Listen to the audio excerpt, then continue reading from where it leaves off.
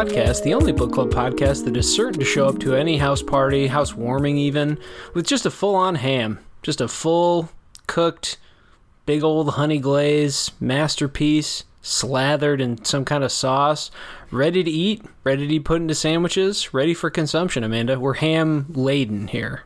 Are you feeling weighed down by any ham today? Did you have ham for dinner? I did not. No, I had fish. Yeah, a much more reasonable option. Sometimes you just can't go all in on a full ham. It's true. I mean, the only time really that I eat ham is for Thanksgiving. My dad makes a really good ham. Yeah, one of the holiday foods. I completely agree with that. Yeah, it is not a common daily or weekly preparation, I would say. As noted in the story, it lasts for a long time though, so you can really load up on some ham. I mean, split pea soup, right? Like, man. I love split pea soup. I love it. I don't know why. It's creamy and kind of savory. I don't know. It's so filling. Yeah, it is one of my secret favorites. Before I go too long on a tangent about split pea soup, though, let's get to brass tacks. Let's get to business here. If you have absolutely no clue why we're talking about ham and all of its various iterations, that is because you have found a book club episode, which are analytical deep dive episodes here on the podcast. We are, as I mentioned, the Lightly Literary Podcast. You can follow us on Instagram and Facebook at that title, or at that handle, I guess, all one word, at the Lightly Literary Podcast. We do book recommendation episodes and book club analysis episodes. Today's will be about Uncommon Type, which is a short story collection by Tom Hanks of acting fame. I was going to say a movie, but I don't know. What's the go-to movie? Mine's Castaway, but I doubt that's the public's. Maybe Forrest Gump? Yeah, it was the Academy winner. It was the Best Picture winner, so that would be reasonable. Or Apollo 13, maybe? I think, yeah, or Sleepless in Seattle. So yeah, or what was the one from the 80s? Big? Yeah, as you can tell by us just freestyle riffing, he has a lot of iconic films and many iconic roles. And so we decided to pick this book, which again, well, not we, it was your pick. I'll let you explain it in a second. But yeah, this is a short story collection by Tom Hanks. This again will be a book club episode, so we'll be analyzing the first half of those short stories, which we'll kind of announce in a second. Do you want to set up why you chose this book, Amanda? It is your pick. I was in the bookstore and it was like New York Times bestsellers, and I was like, okay, well I'm gonna find something that's a bestseller because I don't normally read necessarily bestsellers. I was like, I'm gonna try it out. And I saw Tom Hanks and I was like, what? That can't be the real Tom Hanks. And I turned the back and I was like, it is Tom Hanks. And I was like, well, I have to try it because I mean, he's an actor. He reads scripts a lot, and definitely he's got to know storyline and stuff, right? So, and you would think as an actor too, like the ability to characterize and get into a character's head would be like really great. So I thought I'd try it out. Yeah, see how the skills translate. I will say that we have a sort of not ignoble, like ignominious, sort of a poor history picking non-writers, because I chose the Trevor Noah book, which neither of us responded that well to. I especially criticized it. Amanda, maybe a bit more neutral. And I think, wasn't there one other pick? I guess that's the only one, right? So that's the history? Yeah, okay. That's pretty much it. Yeah, so we'll see by the end of this episode, and the next one, of course. This is only part one. We'll see how Tom Hanks' prose holds up against that. But yeah, our second pick with a non-writer person on the pod. Do you want to set up the stories that we'll be spoiling? Sure. We did the first half. So we did, the first one is 3 exhausting weeks all the way to the story Who's Who. Yes, and I think we were supposed to go further, but that was my bad. I read under instead of over, so I messed that up. But that's what we'll be spoiling. Yeah, hopefully, was the next one good? It was one of the ones that I was going to talk about in a more positive fashion. Okay, cool. Yeah, then we'll leave it for next time, I suppose. Yeah, sorry about the incorrect cutoff. Let's dive right in. So the format for book, we had to discuss this because obviously with short story collections and book clubs, we're not going to talk about each one. I just think timing-wise that would not fit our format here. So instead, we each chose 2 stories each, and so 4 total. We split them across each other. And yeah, we'll talk about the stories. We'll talk, kind of summarize them, discuss what they're about, and then do some analysis. Each of us has different things prepared for each one, but yeah, just for clarity's sake, we will not be discussing every short story, nor frankly do I feel even that passionate about doing so, because they are not all worth it. So that's my quick review of this book so far. Do you want me to start with one of mine, or do you want to start with one of yours? Let's start with one of yours. Okay, we'll go in order here. Let's start with 3 Exhausting Weeks. It is the opening short story of this collection. It is about an unnamed protagonist, I think. I only looked for a couple minutes to find his name. Did you find it? I didn't really look that hard either, to be honest. It's an unnamed male protagonist in middle age, I would say is a safe description of him based on his life conditions and kind of, I don't know, lifestyle, attitude, everything. Definitely along in his career, because it mentioned how he had a career and then kind of gave it up and has settled into like financial work. And anyway, so let's dive into the story again. 3 Exhausting Weeks. Quick summary here. This unnamed protagonist, he's gift shopping with an old high school pal named Anna. They spend the day shopping looking for a gift for their friend M Dash, who is becoming naturalized and is going to become a U.S. citizen. So he, I think, emigrated from West Africa. Oh, I think they named the country in another story, but now I can't recall. Anyway, they're shopping for their pal, and after a day shopping, and then they have some dinner and some wine and beer, they have pretty reluctant at first, but then enjoyable sex, and they fall into a kind of relationship. So soon after that night, they begin dating, I guess. They have a hard time defining it, but they spend a lot of time together. What the story quickly reveals then, after they spend time together, is that Anna is going to run his life. She's going to demand... she dictates every moment of his day. She tells him what to wear and what haircut to have and how to spend his time and where he'll be when. And so it becomes a series of kind of dictations by her. She makes him get up earlier. She makes him get up earlier than usual. She makes him exercise a lot more than usual, spend his evenings kind of in a planned manner, watching only documentary films. I think she's the type that only wants to learn something from watching TV, doesn't want to just watch for fun or for fiction or for story. But, you know, they continue to have pretty good and enjoyable sex. So that's something. How did the development strike you? Because I think it took me a couple of these paragraphs to realize what the story was trying to do. At first I thought it was just really awful characterization, and then I was like, oh no, never mind. I actually see what he's, the conflict he's going to press. Yeah. I thought that it was pretty obvious from the very get-go, like with the very first instance of her saying no, it's not going to choosing the present, the gift for M Dash, right? And how particular she was versus how he was like, the first thing is like, oh yeah, this looks great, it's got like some symbolism associated with it or whatever, it's fine.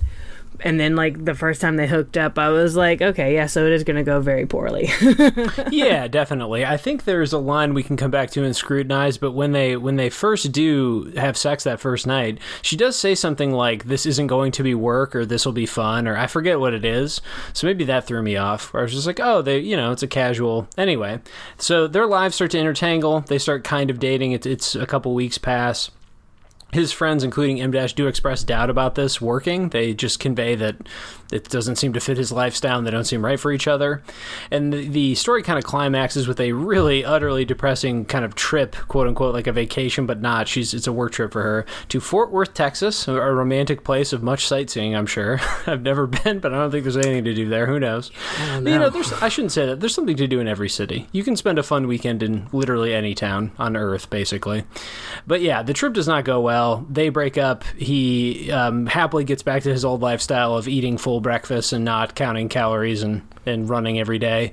And so he just is not the man for her. I believe her quote is, "It ain't the man for me." Is that right? Yeah. Yeah. Yeah, and so they end the story by splitting up amicably. There's no blowout. There's nothing like that. And she dates someone else, but that doesn't last. So it's kind of a just mutual parting.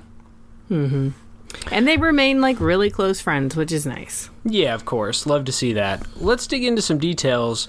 What did you think of her manners of speech? I thought, so the stories, I wouldn't say they're short on trying for strong characterization, but I think they come up short in a lot of cases. I think her character, for all of its kind of simplicity in a way, and maybe over-explained nature, it did have some unique twists in it. I'll give a quick example. Her manners of speech with him, now, again, this is repeated a ton, so it's not like you can miss this. I don't know if everyone would assess it the same way. But she often has these ways of speaking to him like he's a child, certainly emphasizing the conflict between them, takes away his independence, and obviously changes his lifestyle. So her calling it, saying attaboy, and kind of giving him, it's almost like she's a half football coach or half sports coach mixed with like a parent. And I thought it was kind of creepy. And so I could imagine, I don't know, just imagining like having a, sustained romantic relationship with somebody who speaks to you like a child. They never really play up the tension of it. He never has a breaking point where he's like, and I felt demeaned by that or something. But I did appreciate the repeated kind of, she speaks almost in slogans or something. Yeah. Mm-hmm.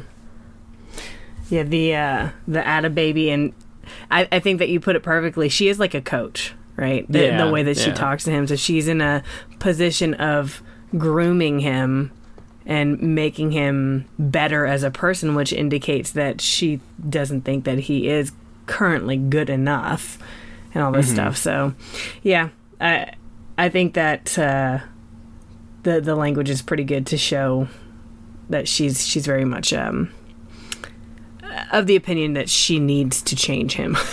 Definitely. Yeah. And then, but she's also happy to cut loose at the end and doesn't belabor it and doesn't kind of drag it out. She even says that I forget what the weird bar was. She said, she's a very externally motivated person.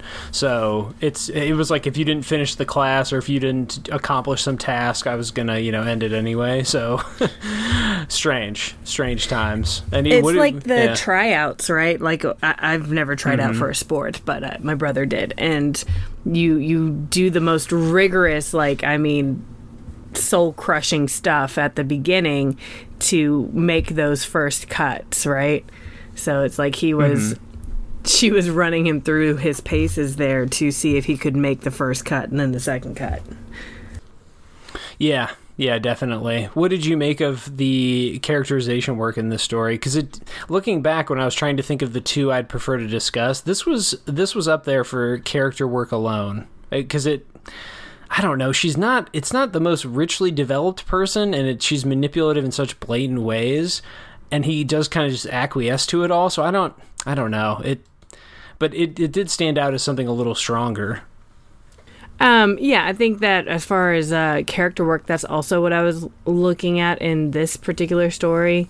The main character is meant to be kind of like this boring guy and stuff, but I like that we do get some of his thoughts. She seems more almost like a caricature in some ways. But I've also met people like that, so I'm like, okay, well, that seems believable. What really was interesting to me was the relationship among the guys. So when they're talking about on page 20, when they're talking about Anna and the protagonist's relationship, and he's like, kind of not wanting to talk about it, and they keep kind of hounding him.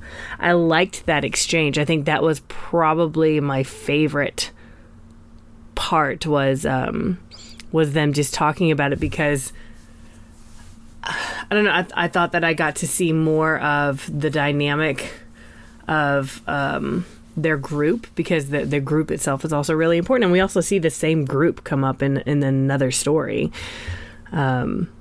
which was the Alan Bean +4 story. Yeah, which I hated, by the way. I thought that was a baffling really allegory or something. I didn't understand that, not even like 1%. I was like, I don't know what... The hilarious part about that later story was that he thought what he established was so interesting that he could do something experimental with it later, and it was just like the most profoundly unearned, like, these were already kind of paper-thin characters, and now you want to do this insane, incredible twist, like building your own little universe, and I thought it was absurd. I was like, this is awful. Yeah, if he would have just... Also, okay, so it's the same narrator who's narrating that story, right? Mm-hmm. But the narrative voice is totally different. Yeah. And it's like a whole new character, but we're meant to believe that it's the same character. I was like, okay. So weird. Yeah, truly inexplicably weird. I don't even understand if it was literally occurred or if they just had a fun weekend, like with an art project, or if we were, it was like, I was so off with that. I was off board, not on board. Yeah. I meant to look up some of the stuff that he had mentioned there, and I was just like, And I meant to look it up, and I just never did it because I immediately forgot about it afterwards. Some flat illusions. Yeah. Let's discuss one other stylistic thing, and then we can move on from this one, because we don't want to, we're going to balance all the stories a bit. Yeah. I knew I was in trouble with enjoying this collection and perhaps thinking of him as an interesting stylist, because in his first story here, Amanda, he takes on writing about romance and sex. And he fumbles it. I mean, horribly. Like, there are some truly cringeworthy expressions in this book, written by, I don't know what year or age notebook you'd find it in, but I'm going to guess between like a 14 and 16-year-old like diary or notebook of some kind of teen. The two that stood out to me the most, one was at some point they're showering together, and then the narrator says, "And we touched each other in our wonderful places." Doesn't that sound like a euphemism you'd find in like a pamphlet at like a church pew or something? Or and I was thinking, definitely something that's meant to be chaste. So I was like, oh, is he trying for YA? Like, yeah, and it's obviously with sexual things. We've covered a couple books that deal pretty well with describing sex. Yeah, being hyper literal is also not the answer, but such a bland euphemism, my God, just awful. Like, deeply uninteresting. Another time, I think he went for something a little bolder. There's a text exchange between him and his buddies about why this is such a bad idea. And in the text exchange, one of them says, you can't have too many, or if you have too many cooks, you'll burn the stew. Something to that extent. Like, you don't want to hook up with her, you don't want to be with her because, you're going to burn the stew, you're going to ruin this. And so in the next paragraph, as kind of an allusion, the narrative allusion to that reference, he says that night we made love like 2 stew cooks in Green Bay, Wisconsin. What's the what? Like a place known for stew making, I guess. What's the specificity? The point of that, like, because it's a cold place, they make heartier stews. Also, what is a stew chef? Like, what does that even mean? What's the joke? It's like such a baffling, strange transition. I kind of liked, like you said, the rapport between the guys, like making fun of each other's advice. It was maybe a little too convivial or like annoyingly so to me, but I was like, okay, they're bantering. It's like that stuff was pretty good. But then, to use that in the narrative voice and have that expression about like, we did it like the expert. I was just like, this simile doesn't work at all. It makes no sense. It's not funny. I think it's meant to be. It's meant to be like a little narrative wink wink from the narrator. I don't know. I thought that one also made me cringe. So that's when I realized in this collection, Amanda, that we might be in some kind of trouble. Because I thought those moments were deeply, deeply misplaced or misguided, I suppose, and like had no interesting... There was no interesting language to support anything. Yeah, for sure. That is a good point. And that was also something that I was just like, as I was reading, I was like, oh, I had such high hopes. Yeah, it's tough to take on. And now, granted, romance, obviously, I say tough to take on. Romance is one of the cornerstones of the literature history of all of humankind. Like, obviously, you write about romance. Like, most stories involve some kind of romantic entanglements, if not sex, like, love stories.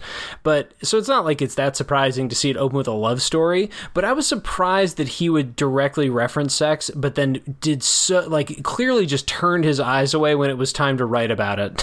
When it was like, let's convey an emotional state.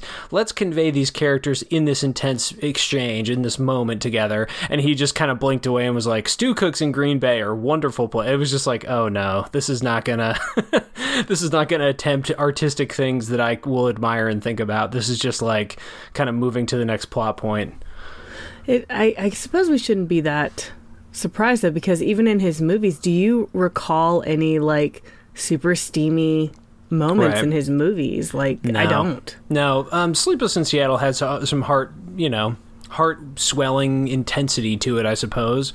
But I mean, yeah, most films in the mainstream don't really dare upon really inventive, interesting stuff with sex. I guess some do, but anyway, yeah. That was the thing that gave me pause in story 1. Let's move to story 2, or let's move to another one. Amanda, what do you want to pick to start with here?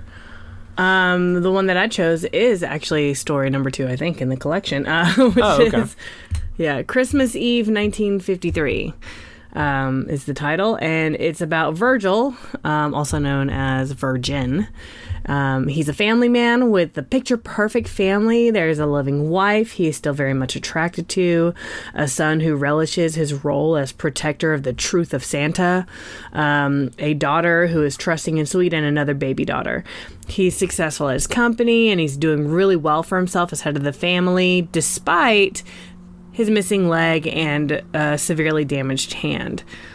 This Christmas Eve, like all Christmas Eves, he waits to talk on the phone with his old military buddy Amos, also known as Buddy. And they catch up, and then there's a flashback to World War II, when Virgil lost his leg specifically, but Buddy had to finish the war on the front while Virgil was confined to the hospital, and then was discharged a bit early because of his injuries. Buddy, because he had to, finish the war and saw so many atrocities, apparently lost pieces of himself along the way. There was an example of him, possibly, Virgil never confirmed it, possibly murdering a Nazi soldier that he had pulled out of line who was trying to seek refuge somewhere. Yes. Yeah. And then the phone call ends, and Virgil goes to bed, where he has the same haunting image in his mind every night before he falls asleep, and it is the shot he took on the night that he lost his leg that killed a German soldier. Mm-hmm. So he always sees that one image of the German soldier's head pretty much exploding from the bullet. Right. Chooses to sort of suppress that. Has some clear PTSD though. Exactly. And that's pretty much the end of the story. Mm-hmm. Yeah, it's a simple tale. It's really just a phone call. It is understated. I will say that this story gave me not hope in the collection, but I thought it was almost a purposeless short story, which I kind of dig. I like when a story kind of doesn't have maybe such a clear plot, climax, kind of simple construction, just because I think that's kind of the fun of short stories, is you can take little snapshots of things and not have to be so beholden to that logic. But this also, I don't know, when they talk on the phone, the characterization, it just feels like checking boxes or something to me. It's there, they're clearly distant from each other. There's begrudging respect. There's some dialect kind of, slang between, it's friendly, but it just doesn't have a kind of, it doesn't dare upon anything. It just feels very flat or safe to me. Yeah, it's, and for something that would require, I think, so much comparison, what I liked about it too is he's trying to almost contrast what Virgil's life is like now, which is perfect in every way, and peaceful and loving and warm and all these other things, right?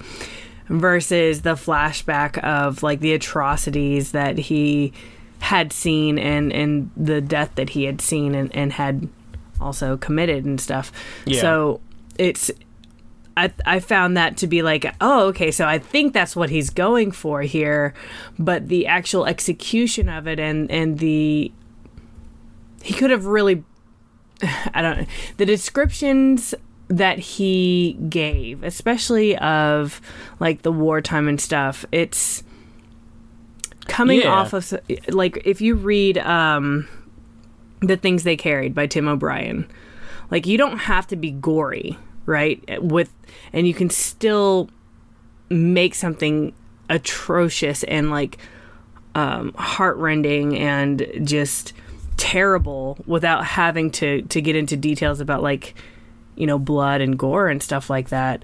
But Tom Hanks here, he has a little bit of gore, he does talk, give us that image of the guy with that gets shot in the head, but then the rest of his descriptions they're not evocative enough for me, I think is what I would say. Mm-hmm. Yeah, I think that's well said. It's let me pull some language. Actually, the quote I was going to pull from this story was also about the fighting, because it is such a strong moment. You think this could just be a little domestic scene with like no flashbacks but hints. Like for example, when the story first mentions that he doesn't have a leg, that got my attention, because up until that point I was thinking, what is this kind of like bland Leave It to Beaver 1950s family drama of the most, vanilla variety? And then that gets introduced. It mentions that he had a ghost phantom pain where his leg was, and and up to that point it hadn't said what happened.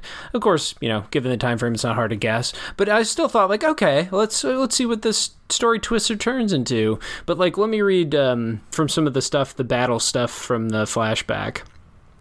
The outfit came under artillery fire in the Belgian woods, and some guys were blown apart, vaporized. Then Virgil, Bud, and the outfit were sent marching the other way through Bastogne proper. They passed a neatly arranged stack of dead soldiers just outside the church, burnt out, useless tanks with their treads thrown off, and a pair of cows eating hay a farmer had stocked. The farmer and the cow seemed oblivious to the Germans who were trying to retake the port at Antwerp, and to the general hullabaloo. The cold cut them all to the bone. It was inescapable. The cold killed some men in the outfit. Sleep was so rare, some guys went nuts and had to be sent back. The hope was that they could gather themselves so that they could return to the cold and the fighting.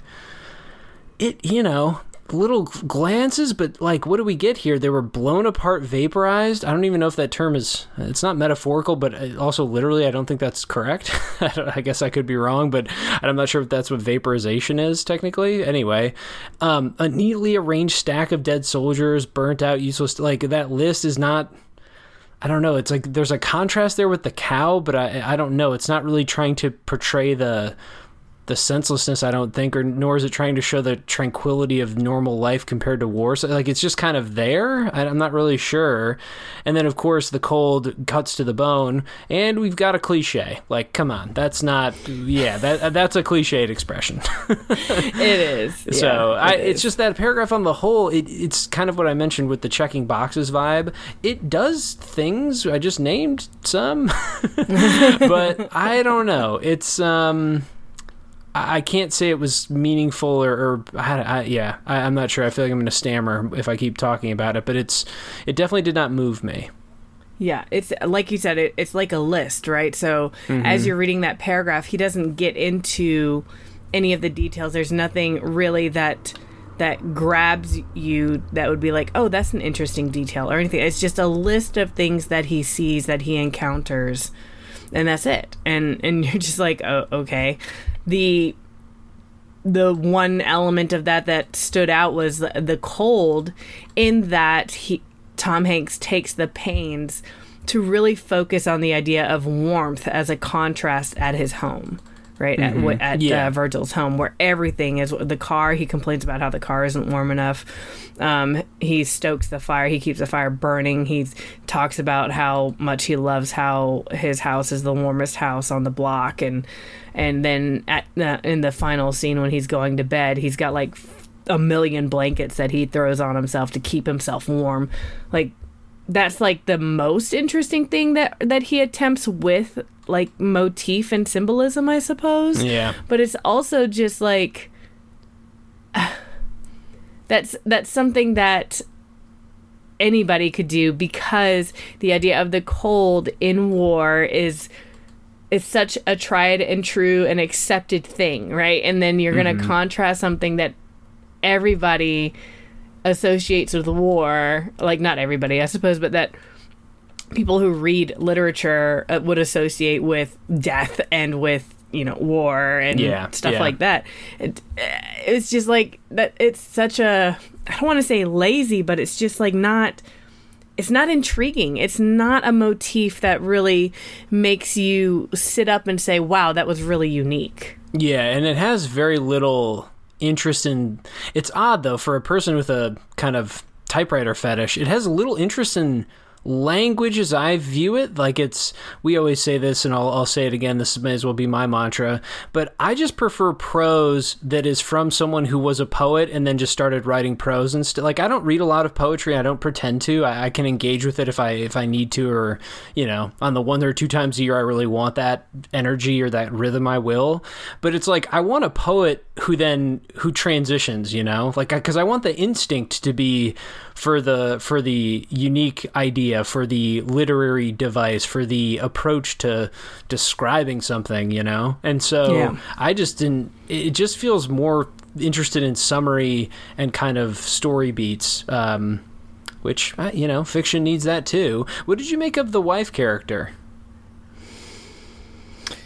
Man, character is a strong word. I feel like she is like she was there. She was the prototype, right? Or not prototype, but she's an archetype. Yeah. So, but there's nothing unique about her except maybe that she smokes. But at that time, like, shit, everybody smoked back then. So, I mean, she has a real feeling of, I could almost, I didn't use these words to be fair. I'm making these words up, but I would have been shocked if either of the guys in the story called her a broad. It just had that kind of 1950s man tone about it, like, she's a good broad, you know? Yeah. That sort of energy. Yeah, she doesn't really exist. And also his friend does say something like, you took her up, you know, you had to be the bum that got her from us, and kind of like treating her in that prized possession sense.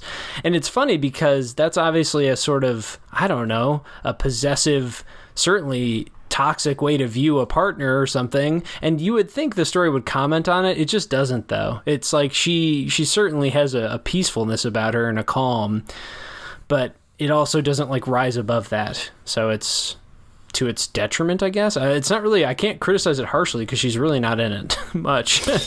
But yeah, all the other like his entire family is just meant to be the ideal American family, right? Like, I mean, the boy is like the protector over his sisters, his younger sisters. Okay, check. His sister is naive and sweet and is very loving. Okay, check mark. The young, there's a baby. Okay, check. And the wife is a homemaker, and she's very loving and caring to her kids, and she still is able to maintain her husband's attraction. Okay, check. Like, it's all just... Yeah.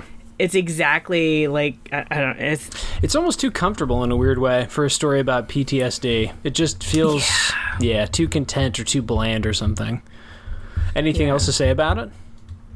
No, I'm good. Okay, let's move to a couple more. We each picked 2, so I'll introduce my next one. It is Welcome to Mars. I will say up front, this is my favorite so far. I think this is the best one for my dollar. We'll see how you responded to it, but this is the one that I think stood out to me the most. So, Welcome to Mars has a father and son at the heart of it. Frank and Kirk Ullen are their names. They haven't gone surfing in a while, and Kirk is kind of growing up. He's the kid. I think it's his 18th birthday, right? 19th? 19th. 18th would have been a bit more symbolically potent given the events, but that's okay. It's the same vibe anyway. This is a little after his birthday, or maybe even on it. Is it on the birthday?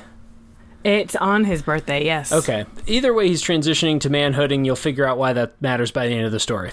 You'll get to the disillusionment eventually. So it's birthday-ish, and he's clearly about to become a man, etc. They decide to go down to the beach together to do their old ritual and have a surf. They eat a hearty breakfast, real man food. The men in these stories definitely love big breakfast, so I can't help but wonder if that's a Tom Hanks thing as well. They love a hearty breakfast. Signs of a true man. Anyway, and there's some kind of a little backstory about how the father, this again will matter later, there's some allusions to how the father has had kind of a passive but crucial role. The family seems like they're very combative, and he just seems like kind of a peacekeeper, passive figure, friendly kind of guy. I don't know if is that summary incorrect? No, I think that's right. Yeah, something that's threw a bunch of descriptions out there, obviously, but that feels kind of right to me. Anyway, they eventually get to the beach. They enjoy a few nice waves. They're catching some cress. Do you know surfing lingo? Catching some no surf? cowabunga? I don't... Yeah, all right. Catching some cowabunga. They're out there cowabungaing, as the verb would obviously go.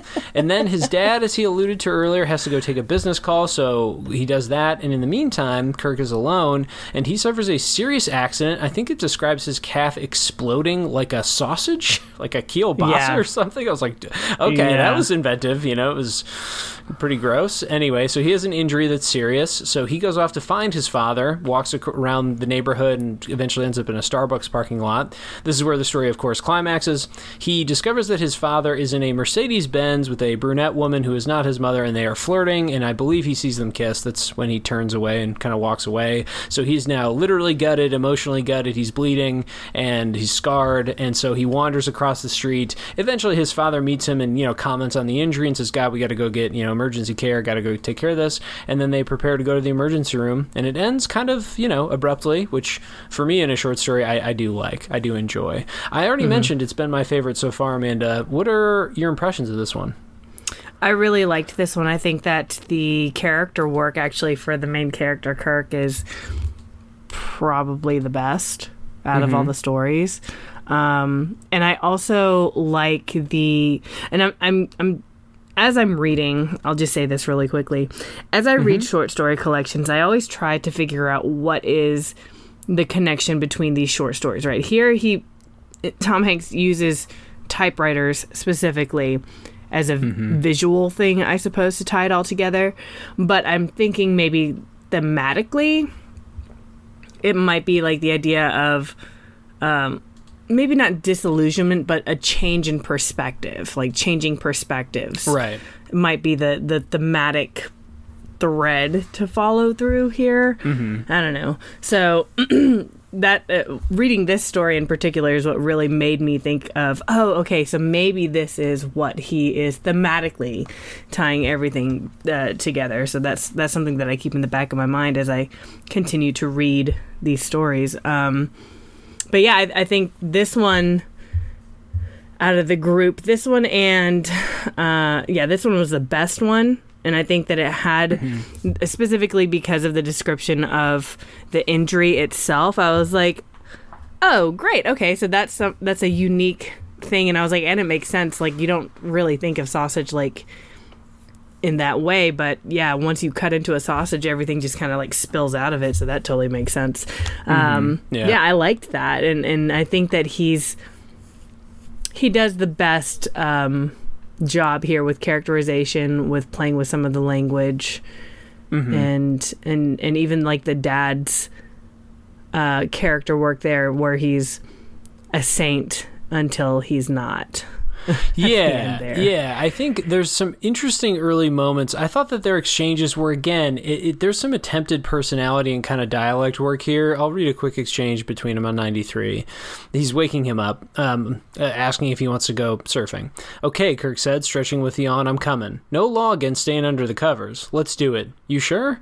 You trying to avoid getting wet yourself? No way, knothead. Then I'll be your huckleberry. And then they say, excellent breakfast, fit for a long-haul trucker. So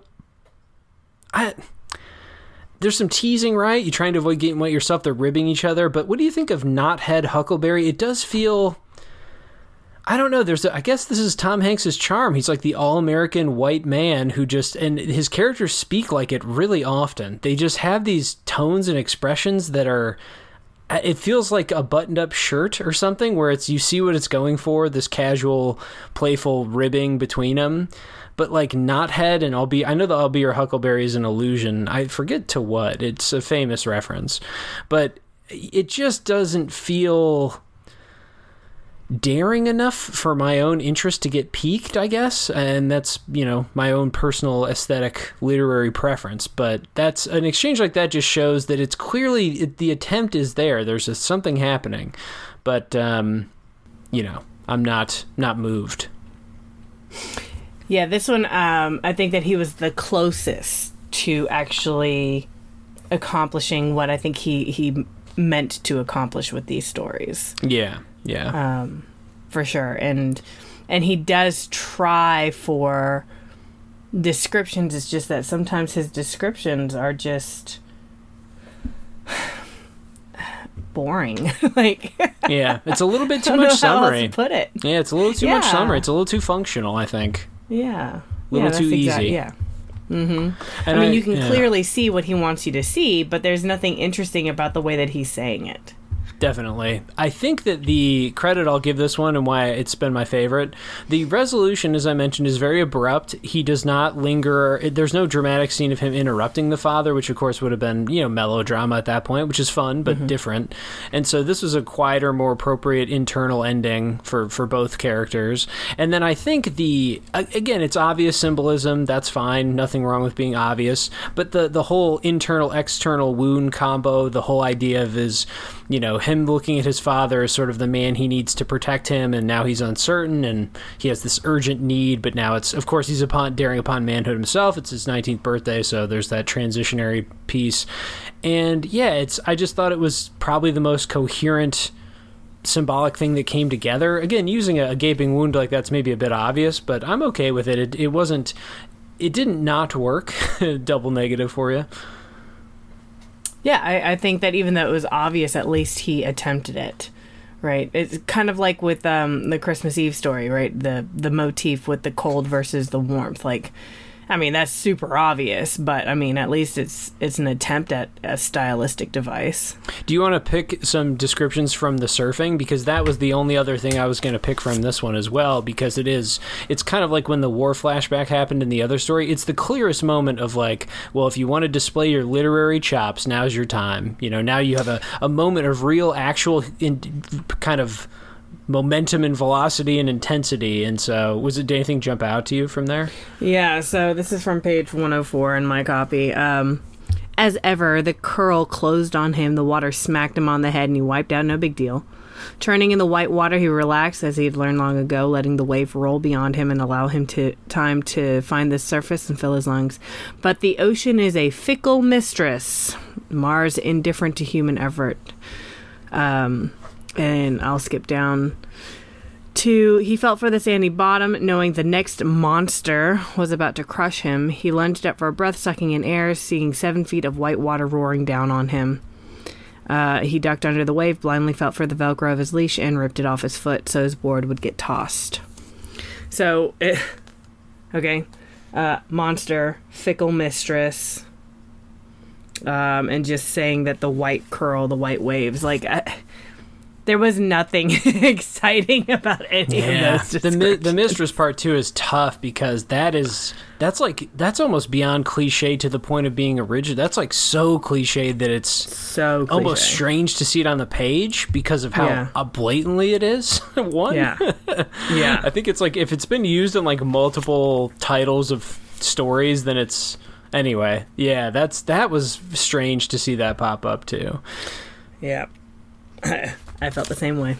And it was functional. I think it, credits for the visualization because I could kind of picture the action, even if it's not an activity that I understand. I comprehend it. I guess I just don't really understand it as I don't do it.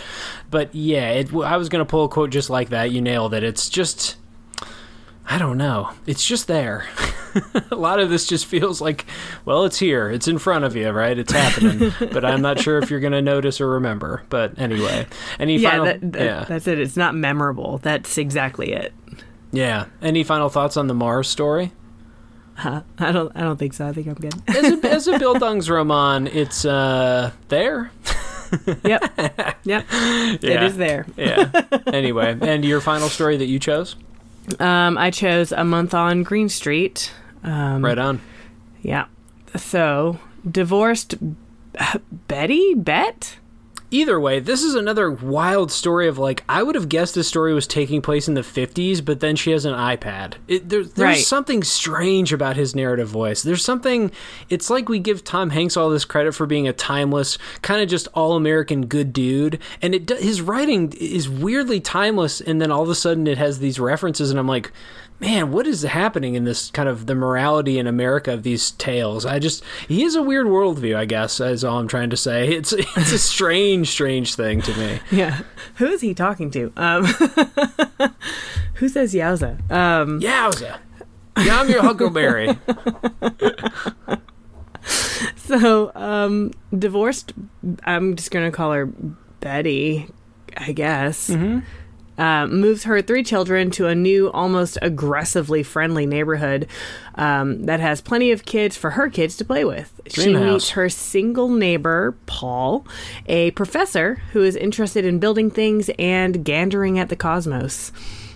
He's super nice, but Betty is wary of all single dudes at this point, especially when she has visions or, quote, pops of the future. Yes, she is clairvoyant. She spends her time talking shit about him to her friend Maggie on the phone and avoiding him when she's outside, even though he's been nothing but nice and not at all creepy. It was strange. This is another odd one, kind of in the first story where I thought I wasn't sure if the characterization was going to do the thing it was doing. This kind of felt similarly, where I just felt like, oh, is she going to be kind of hostile to him the whole time? I guess, but it's an odd one too. There's not really an inciting incident. That's the tough part, is there's not a moment of eeriness or leeriness or anything from him. It's just sort of she coming off of her, she was cheated on and left her husband. So that it's coming off of that as her hesitation, which is, as a backstory is understandable enough. But like her kind of biting, caustic commentary it's strange. It's like a bit too much or something. Yeah, she comes off, she's like, as I was reading some of, like, especially when she's talking to her friend Maggie and they're talking about like desperation .com or something like that when they're talking about him, I was like, man, that's just like bitchy. Like, it's a little it's a little sassy or something. I'm not sure what the like. Can we? I don't know if I can come up with a non-gendered term for it. Bitchy certainly has a connotation, but I mean, sorry. I don't. Well, no. I just think it's. There's an easy textual analysis that would say that's what he wrote. I think he was kind of going for that in a sense, but then it's odd because she's otherwise seems, kind of caring and nice, capable with her kids and is attentive. She's when she meets the neighbor kids that he has, his children, she's friendly and jovial and likes cracking a joke and just kind of abides. So it's just weird to see those transitions, and of course then we could think like maybe it's a commentary on friendship or how like her friend influences her, but it's like, nah, it's not deep enough for that reading. I don't think it really deserves that reading. It's just kind of an imbalanced kind of teeter-totter character.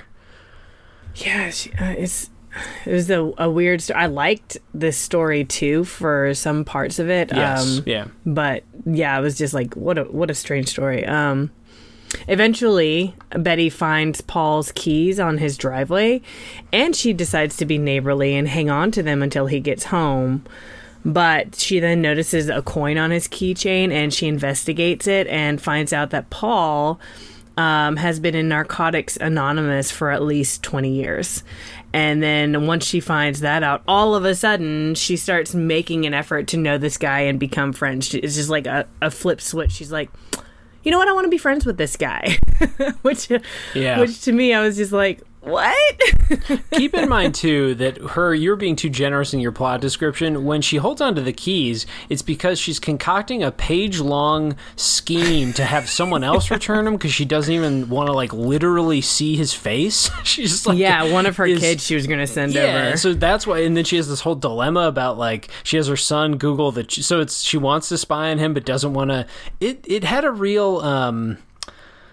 I don't know what the character word for this would be, or character trait or human condition, but it's like when people who all they talk about is something, how much they hate it, but they don't have any other interests. And so it's just kind of like, wouldn't it just be easier if you said you were interested or like that thing instead of just, it's like if your personality is all contrarian or all hate based in a sense. I know that's a bit extreme because it's not like she hates him, but it's like we don't really get a sense of her life other than just her disdain and kind of suspicion of him.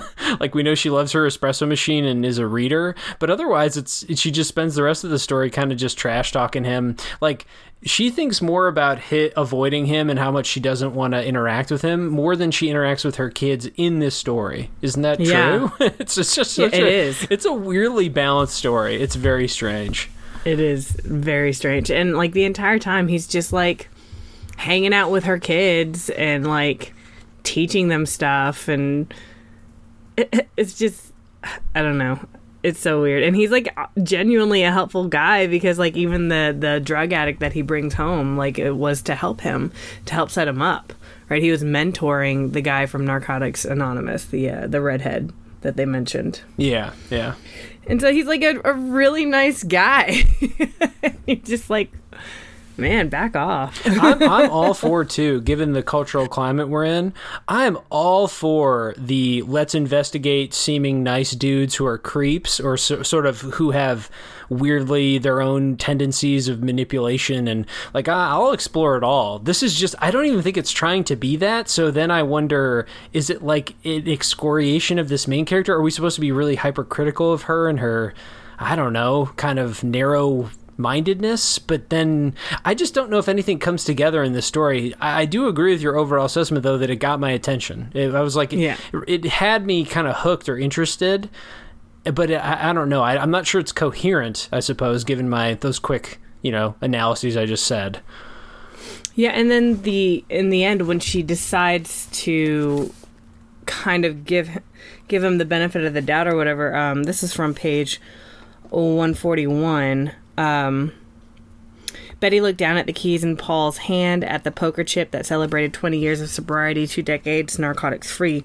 She did some math in her head. Chick Laguerre, who is his son, Paul's son, was at least 21 years old, which would have made him a baby when his father hit his own rock bottom, when Paul began his journey from wherever that was to this night in August. In that wink of an eye, Betty was even more assured she and the kids belonged here on Green Street. Yeah.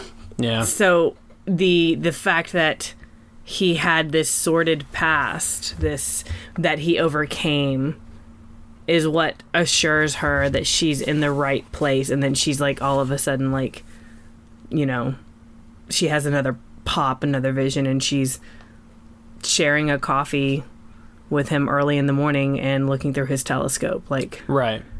Yeah. So at the time that he mentioned he could see, what was it, Saturn, there's some early morning event that the kids say it's special, but you got to get up and earn it, and she's like, no. So it does indicate a clear shift for her. Yeah, exactly. Yeah, completely different shift. I thought that was interesting, but I was like, are we meant to then come to the idea that she feels that she also is coming from, like, he's somebody who overcame this hardship, and she's comparing that to her own, where she's recently divorced because her husband cheated on her, and this is like her rock bottom, her lowest point. So now she realizes that he's normal like her. There is kind of an obvious symbolism too with the telescope, that he can sort of, that if she needs a new vision of things, vision of humanity, vision of her life, right? And she's clairvoyant, so it's obviously she's burdened with visions in a way.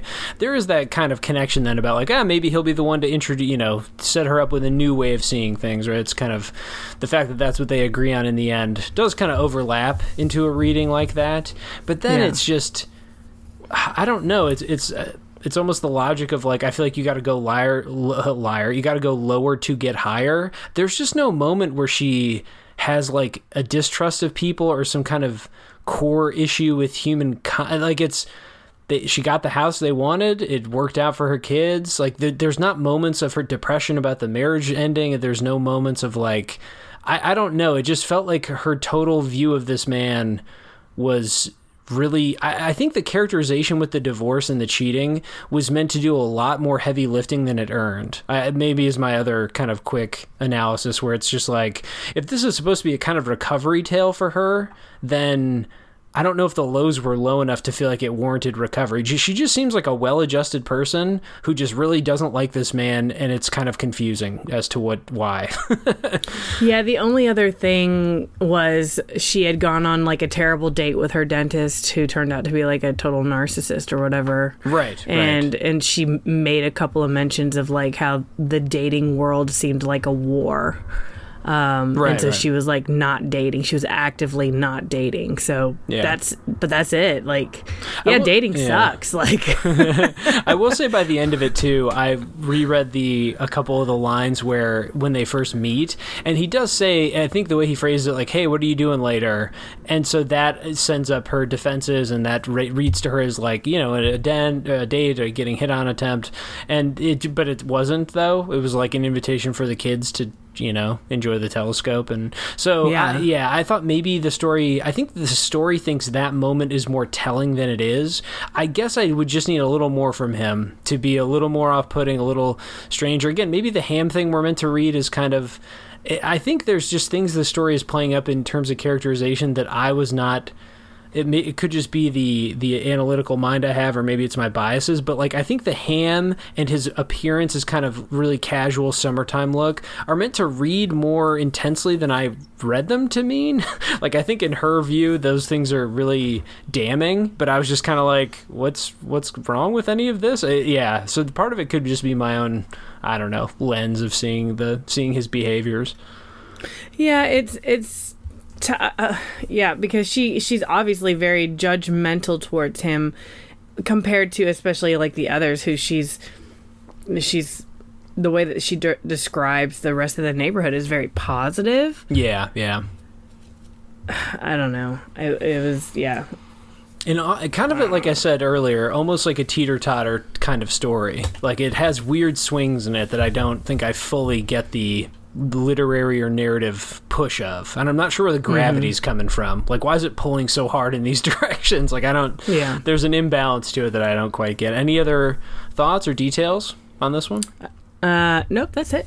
Oh, okay, excellent. Yeah, overall, favorite story so far? Do you have any preferences? I'm assuming you picked it. It's got to be one of these four, maybe. Well, yeah, so I think that my favorite is actually the Mars one, and then the two that I chose were close seconds. Gotcha. I almost thought about picking my least favorite. What was your least favorite? Maybe I should have, actually, and I backed out. I was a coward. What was your least favorite? And which one was my least favorite? I would say Alan Bean +4 was my least favorite. Yeah, definitely the most daring and definitely the worst one. Yeah, gotta applaud the creativity, but sometimes it doesn't come together. Sometimes it doesn't work out. Yeah. Can you just say... Was that your least favorite? Yeah, I think so. We'll get to my least favorite kind of trend in a second. Did you read the Alan Bean +4 thing as literal, or was it meant to be like a weekend project for them, or what's your baseline comprehension of what occurred in that story? I took it as literal. They literally went and built a rocket ship and went into outer space together for fun? Yeah, I took it as literal because like of the apps, and then he's like talking the rescue in Hawaii, or off the coast of Hawaii. That part was strange because that's the only part that blew up my reading. My reading was that they had a fun like craft project, and the app thing to me was they are using apps to simulate this, because there's apps for like you can look at the stars and like remember how they did that little couple pages of like seeing the different craters and like zipping, or like you can do that on apps. There are such detailed photo kind of visualizations of space that you can. I just assumed it was them. I mean, if it's literal, it's the most insane thing then ever put on the page. Like, that's like unhinged. It's not the future. It's not sci-fi. It's like the most insane story ever told then. It could be. Given that these characters were already established in a version of our world, present day, I have no clue what was happening. Like, I could not engage with this at all. Yeah. That was my interpretation, though. It was very strange. I was like, this is just Tom Hanks nerding out on space stuff. Yeah, the app inclusion was strange. Well, let's not get into it. It's not worth it, frankly, I don't think. Well, we're going to end with a couple segments. We always do segments on our Part 1 pod, so let's end with the usual. Let's do Please Continue, Make It Stop first. So we each pick out something in these Part 1s, since we're not done with the work yet, that we'd like to continue and stop. I'll say my Make It Stop, because I already was going negative there in that confusing story. The interludes from the newspaper, man. The newspaper interludes, the jaded columnist. This feels the closest to some kind of nonfiction. I know it's not. I know it's a persona of some kind. But if you had to say, like, what would a 65-year-old white man in America today sound like? The newspaper thing is pretty close. it's really strong old guy yells at clouds energy coming off of these. Like a person just trying to comprehend a new world and wishing things were how they used to be, wanting to love on his typewriter, hating the phone. The misspelled section in the second one of these where he, makes a joke about, I'm going to type something. Now I'm going to type it on my phone. See how bad phones are at typing on? Like, autocorrect sucks. I laughed at that, but it was totally at him, not with him. I was like, this is the corniest shit. I cannot believe that, a professionally published work, this is the level of like insight, criticism, and critique. Like, this is truly insultingly stupid. And it just really felt like some kind of time is passing me by, let me make quips about it. Again, I don't think this is the funny thing, that the fact that it's fiction, right? That could be Tom Hanks doing that too. He could be sending up a person like that. Like, it's really hard to say. Given how the other characters and all the other stories though talk, some of the slang they use, some of their lifestyles, and the kind of pace and energy and the things they do, I just feel like it's close to what he must kind of think. It's fiction, so it's a dangerous lens for me to apply. I just want these to go away, though. They're not funny. I think they're meant to be. They're not insightful, and they're not it's not incisive satire or something. Like, I could do without these. I like that he attempted to play with format. Oh yeah, yes. Which is great, and I think that short stories are great for just playing with all elements of literature.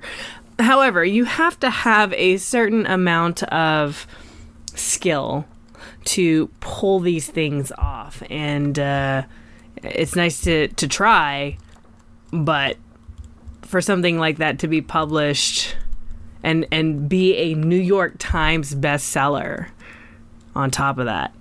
Yeah, it's buried amongst other better things. I don't know how much better. I just checked and flipped through. I think there's 3 more of them, so no, it's clearly going to be a motif for him, returning kind of.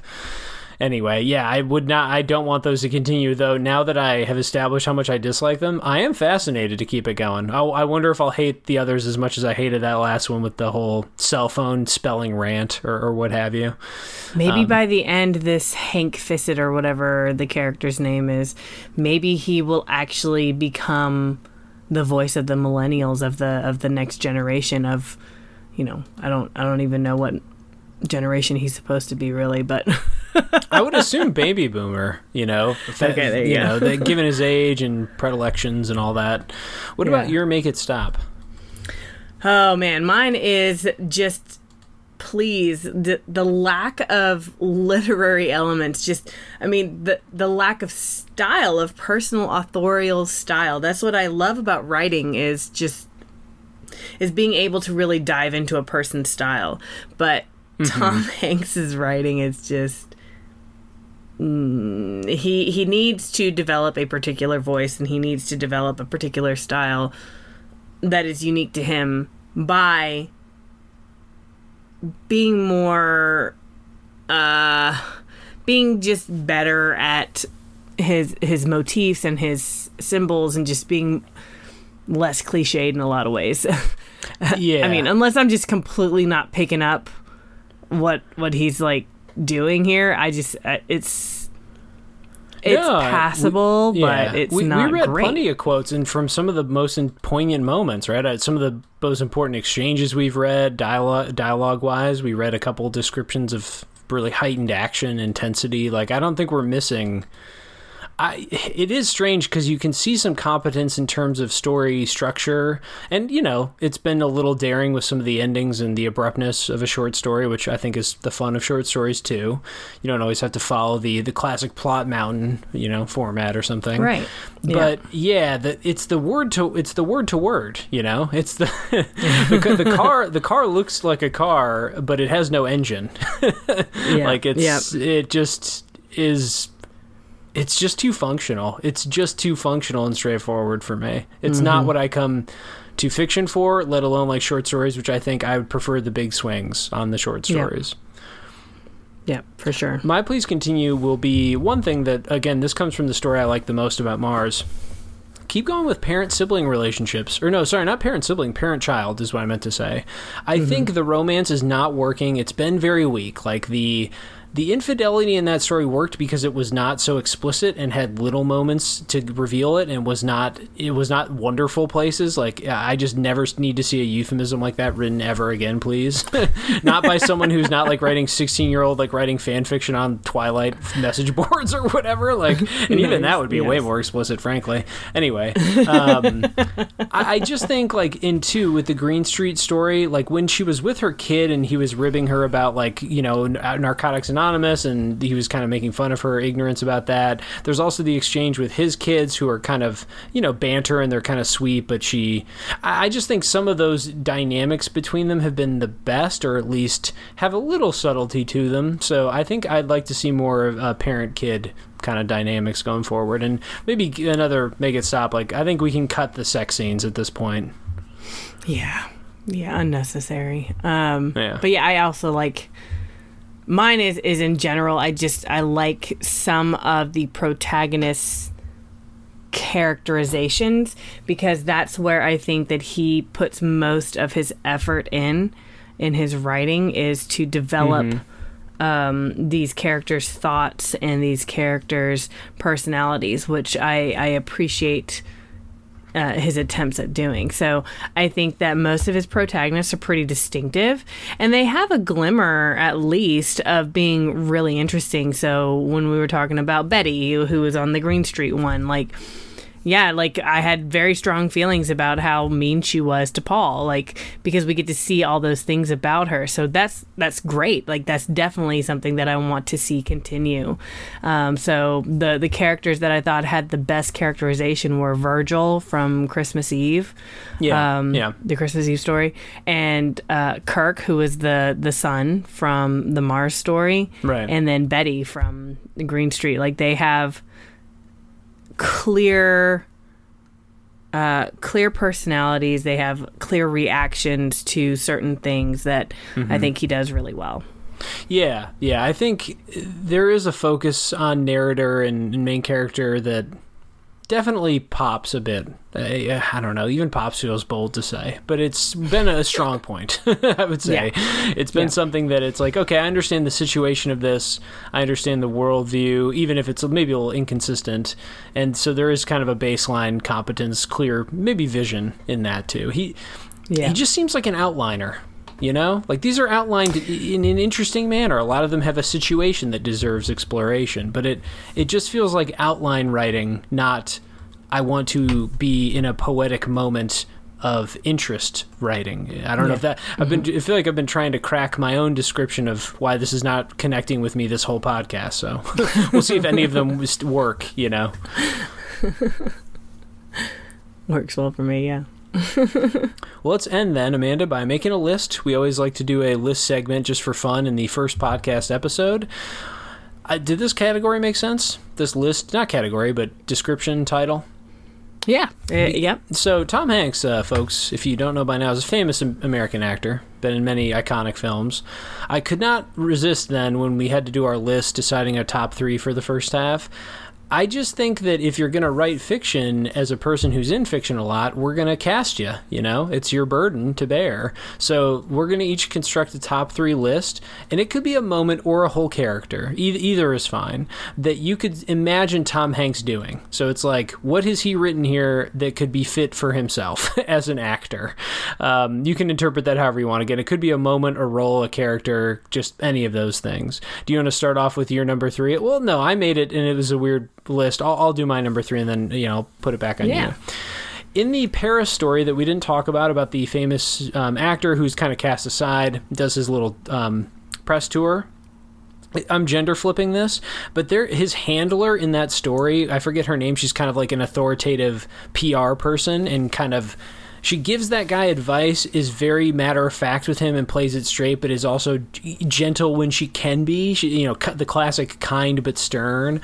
I think Hanks has that. He usually is a little more, not oafish, but he's kind of a kind, gentler person, but there are moments when he can be kind of like a wise, play it straight figure. So I thought that kind of role, I know it's a gender flip, but obviously we can, invent whatever we'd like. I could see him doling out that kind of advice, keeping somebody straight, Yeah, I think that would be a good one. He's definitely, even like when he played Forrest Gump, he was kind of giving advice, even though he played somebody who had, in his way. So, yeah. My number 3 was the protagonist from 3 Exhausting Weeks. So specifically, I was thinking of like when the protagonist is being forced to run do like the yoga stretches and stuff like that, and his neighbor is like standing there watching him and being like, man, what got into you? And then as they run together, Anna laps him and then slaps his butt and is like, add a baby or add a boy or whatever. I was like, I could see him doing that. Maybe that's just because like his Forrest Gump character was really good at running, but like I could imagine him being somebody who like plays with the idea of like doing something against his will but still doing it anyway because he's like nice or whatever. Yeah, so, that's the key thing, right? Is that his face and responses and witty, charming dialogue say, "I'm okay with this," even if internally he's like, "This kind of annoys me. I don't like this." But he just he's like a smile and bear it and just like make a positive moment of this kind of a guy. So yeah, that's a great pick. Yeah, completely agree. My number 2, in Green Street, the main guy, the guy she hates so much. Paul. Paul Lagares. I think the thing I pictured most seeing him in that role was just the whole, like, he dresses maybe a little too casually and kind of has a nonchalance about him. I think his role with the kids, to me, is the most Tom Hanksian, though, because he's so good with all the kids and welcomes it. It isn't, like, going out of his way to be, like, a goof. He doesn't seem like the goof parent, right, who's like, drink a beer, kid, or I'll, like, throw the football at you. Or, like, I don't think he's the loud version of that, but he just kind of is like, I'll hang out with some kids and we can maybe learn something. And, he's laid back about it. He's not going to stress out if I could just picture if they break the telescope, he's not going to freak. He'd just be like, let's. And so, I can picture him with a bag of ham, just kind of in a relaxed mode, maybe coming off Castaway vibes, bearded Hanks. So I thought that. Again, the negativity in that story is what maybe throws the role, so we'd have to maybe make the character hate him less if it was a real role, but that was what I picked. It would really highlight, though, like how unoffensive Paul has been the entire time if Tom Hanks were to play that character, though. Totally. For my number 2, I chose the protagonist from Alan Bean Plus 4, which was terrible story, but the reason that I chose that is it's the same character as the one that I chose from Exhausting Weeks, right? I mean, it's the same guy, different narrative voice. This one is the nerdy side of the protagonist. So, and I can totally see Tom Hanks playing a dude who's like so into space and so into like whatever it is that he wants to be into, and just like completely just like nerding out on that and super hyper focused on it. I think that he would do really well with that. Your connections have been strong and very literal, because he did in Apollo. He was a space nerd kind of guy in that movie too. Yeah, it's a good connection. Number 1 then, my number 1, the understated kind of suave and confidence of the man in New York City in that acting story, which I think was my second favorite. I just didn't pick it because... Actually, I don't know why. I think that was my second favorite, about the young lady in the 70s or 80s who's like trying to make it there. Now, that character in that story is a gay man. Does Hanks ever play a gay man in any... I couldn't think of one. Philadelphia. Oh, there we go. Okay, so maybe that's why, because I feel like there was some deep memory bank where I thought he would be effective at this. Now, this man is kind of a little more... I don't know, goofy or something, kind of sillier. The apartment's aesthetic doesn't feel very Hanks to me, like filled with tchotchkes and stuff. Just kind of it's warm, but it's, I don't know, it's like a little overdone or something. But I think Hanks, it's, you know, it's the confidence, it's the wryness about everything, the wisdom. He's friendly, right? Takes her in and is very open and helpful and everything. Not judgmental, you know. He's also really assured, has that bigger perspective on things, and very practical. So I just think all the traits are there of the Hanks performance, and I just think I can also, for some reason, and maybe it's because of his age and when he came up in movies, but I can just picture him in those decades better. Like I can picture him in the clothes and the look of the 70s or 80s or something. So that one felt like perfect. I can picture him leaning out of a cab and yelling at someone he knows in a friendly manner. So that one I think was the number one to me. I, again, wouldn't know how he'd do with some of the aesthetics, but you know, as a character goes, it to me was the most Hanks. Yeah, and he's very like protective over somebody too, and I could see him playing a character like that for sure. Yeah. My number one was Virgil, the protagonist in A Christmas Eve Story.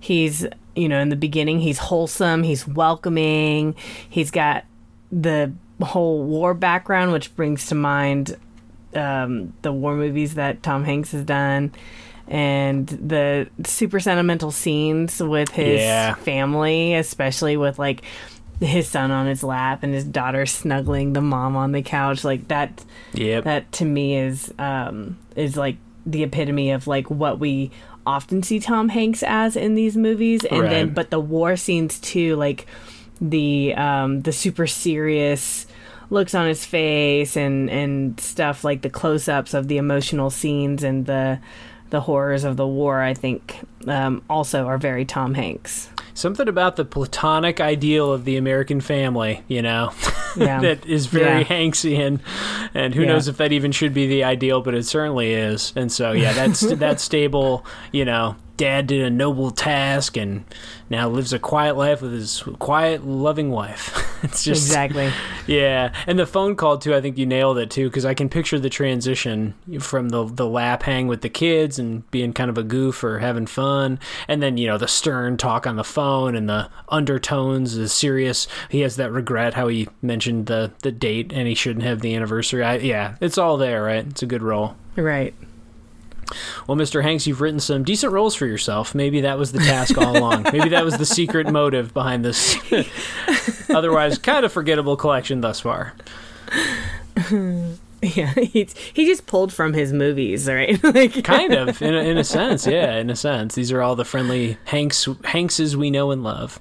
Yeah. Any final thoughts on the first half of Uncommon Type by Tom Hanks? Nope.